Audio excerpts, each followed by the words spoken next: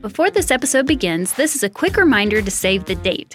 You don't have to write it down, especially if you're driving, but just know that the Colorado Springs city election is coming up on April 4th. If you live in Colorado Springs, you'll receive a mail-in ballot in March and will vote for a new mayor, 3 at-large city council seats, and the unexpired term of City Council District 3 if you live in that district. The election is coming up on April 4th. Go vote.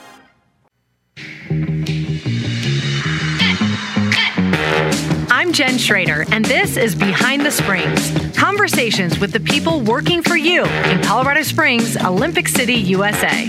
Well, hello, everyone, and welcome. We are talking today about the future of Colorado Springs, something that interests everyone, I hope.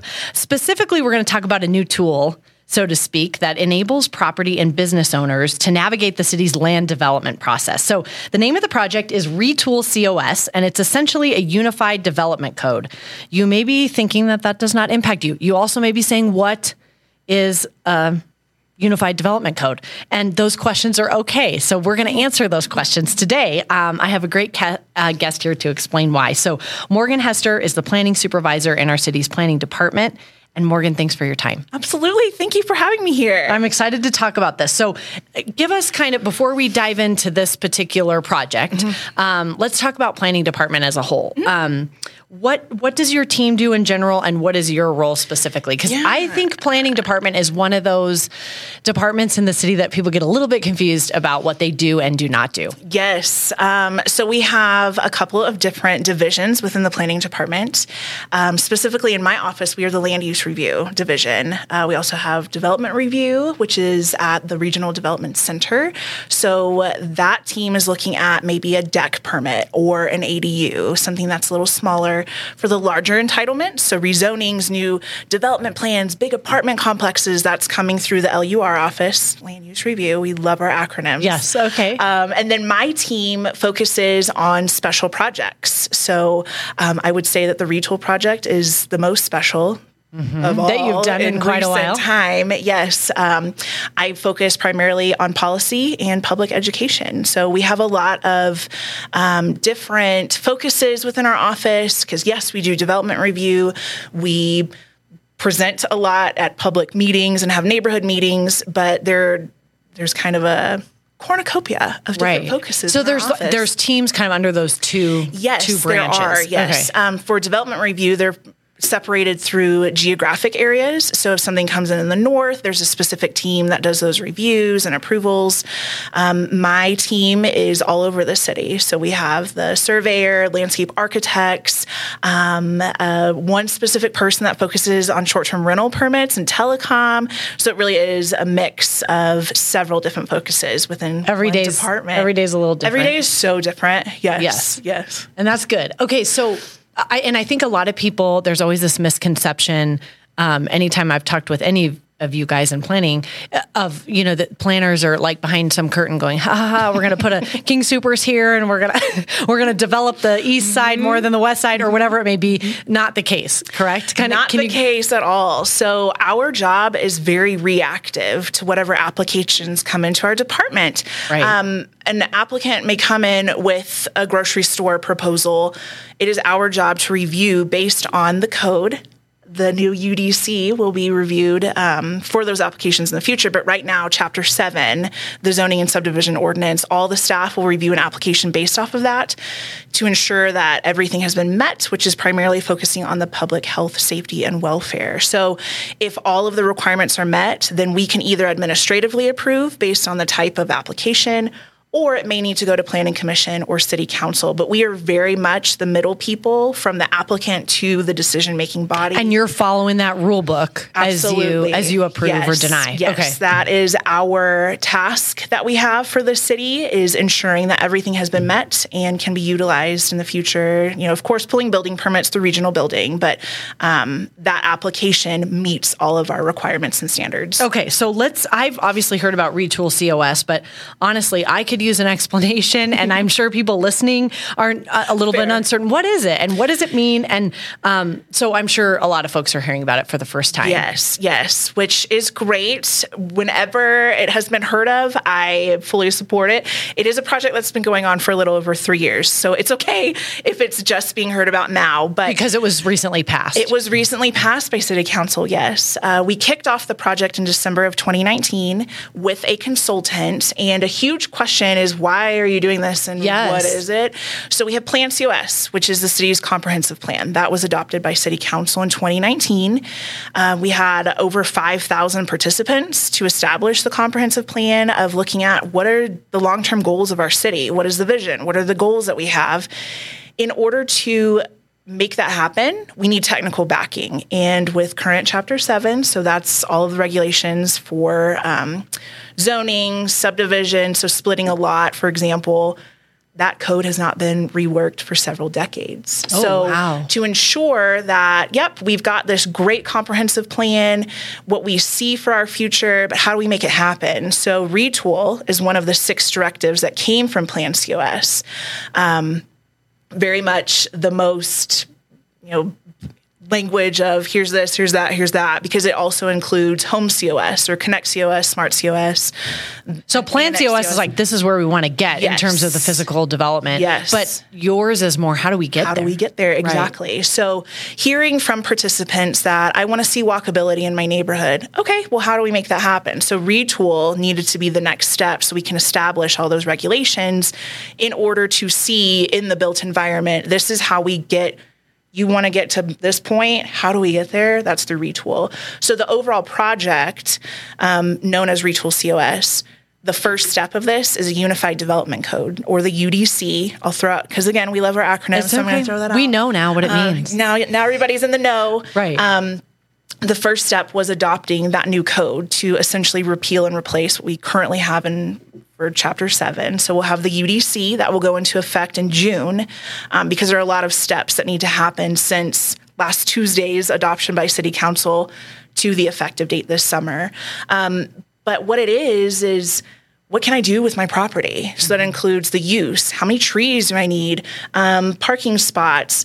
If I'm going to make an application to the planning department, what does that look like? So it's really holistically everything from start to finish in our department in one document. And one of the goals that we had was to shorten what we currently have in Chapter 7. It's several hundred pages, and we were able to kind of cut things down by 200-ish pages because it wasn't clear and concise, and that was one of the really big goals. We want anybody to be able to open it up and know exactly what they need to do.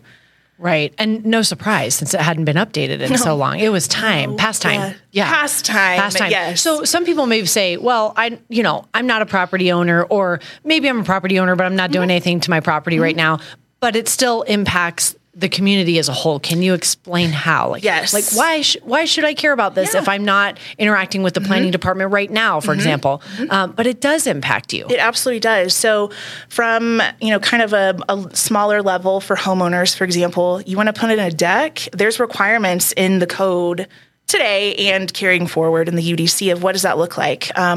There's lot coverage requirements. How big can my deck be with that specific example? And a lot of times a contractor will take care of some of that for you, but sometimes not. Yes. So you need to be aware either way. I do recommend, if there is anybody who's looking at doing something like that, sure, hire a contractor, but also educate yourself and read through, and the planners are more than happy to help with that. So it does start kind of with those smaller projects all the way up to maybe a large apartment complex, rezoning a property, looking at really changing the land for the future. And that impacts a whole area of town. It does. And what it looks like. Yes, absolutely. And we do there's also components in the UDC of, if there is something like that being proposed, what does a neighborhood meeting look like? Is it required? Where does notification go? So really, it is a holistic document of start to finish for anything development related. That's awesome. And that's an important point you bring up, because when these larger projects come through, there is that really critical time of public input where we don't just say we want to hear from you. We want to hear from you, really, because it's important to know from the people living in that area what like you said, do they want to see more walkability or what's their vision for that particular neighborhood? And then also, what are your requirements, correct? Because I think sometimes they say, well, we want this, so do that. And sometimes you are not able to, correct? Based on what those regulations. So whenever an application comes in, we are not really in the business of saying, nope, doesn't meet, we're not going to approve this. There's a lot of collaboration that goes into the review of an application. So if there is a vision for this and what we get submitted is not totally meeting that, the planners will have a lot of back and forth with the applicant as well as the public. So if the public says, I'm not really comfortable with this, or here's a better idea for how you can approach, everybody is involved in that process before either we approve or take it forward to a public body.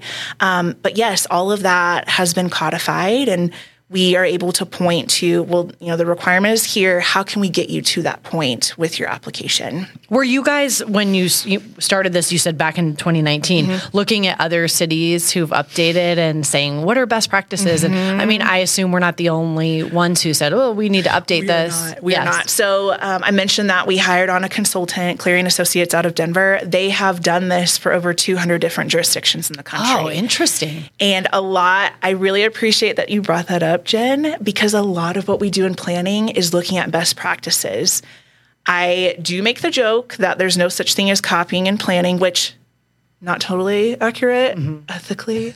Giving credit to where credit is due, but there are so many ways that you can focus on, parking and what that looks like, but looking to other jurisdictions.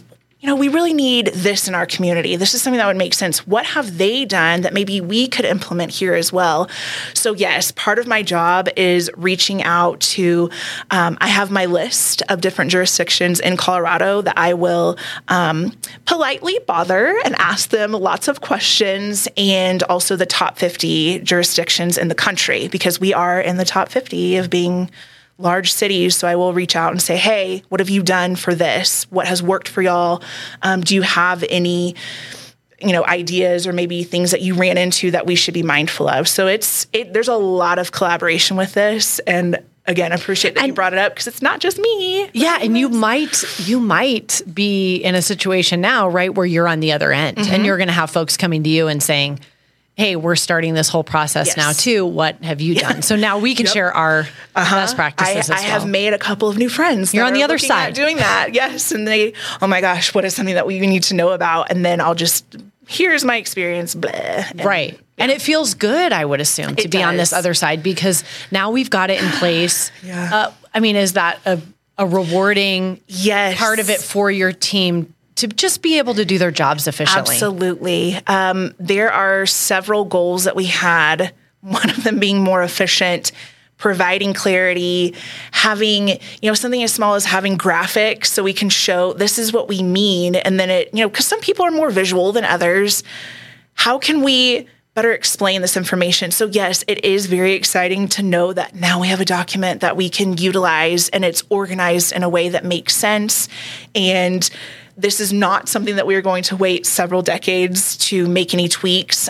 Fully anticipate that after a year of using it, we're going to identify, let's make a little change. And it truly is a living document. We, of course, still have to go through Planning Commission for their vetting, to City Council to make changes, but we've already identified a couple of things that, maybe we could write that a little bit better so it's more clear. So this is government trying to be more clear and conversational. Yes, I know absolutely. that, we've got a bad reputation sometimes for that, of making things more complicated. So I hope people see this project as a real dedication to trying to simplify. Yeah, there was a lot of compromise, and part of my job is public education. So really welcoming those questions that come in, because sure, I do it every day, but not everybody does. And I want everyone to understand and feel comfortable with it. That's great. And you brought up a good point of our planners are always there to help. Yes. So people can call or email or go on the website and contact them. And just sometimes you said you're visual. Sometimes you need someone to talk you through it. Yeah, absolutely. We have an amazing team, and there are a lot of there could be hours in a day where it's primarily focused on how can I help the public and just explain something to them. So that's, at the beginning, every day is different because it just kind of depends that maybe there is someone that needs help and walking through a project. And that is what we are here for. I can tell you're passionate about the community. You're not from here, correct? I am not. I'm from Texas. Yes. I have lived in the Springs for about 6 years. Okay. But we've got you. It's home I'm now. Here. You're going to stick around? I'm not going anywhere. Okay. Sign right here. No, I'm just kidding. I'm fine with that. I hope you do stick around. Well, thanks for your time and for explaining this important tool and important project. And I think it's really going to impact us for years to come. It's nice to be updated and ready to go. Yeah, for sure. So I'm going to give people a website, coloradosprings.gov/retoolcos. That's if you want to dive into the full document, or if, like Morgan said, you're planning on having some work done on your house to educate yourself.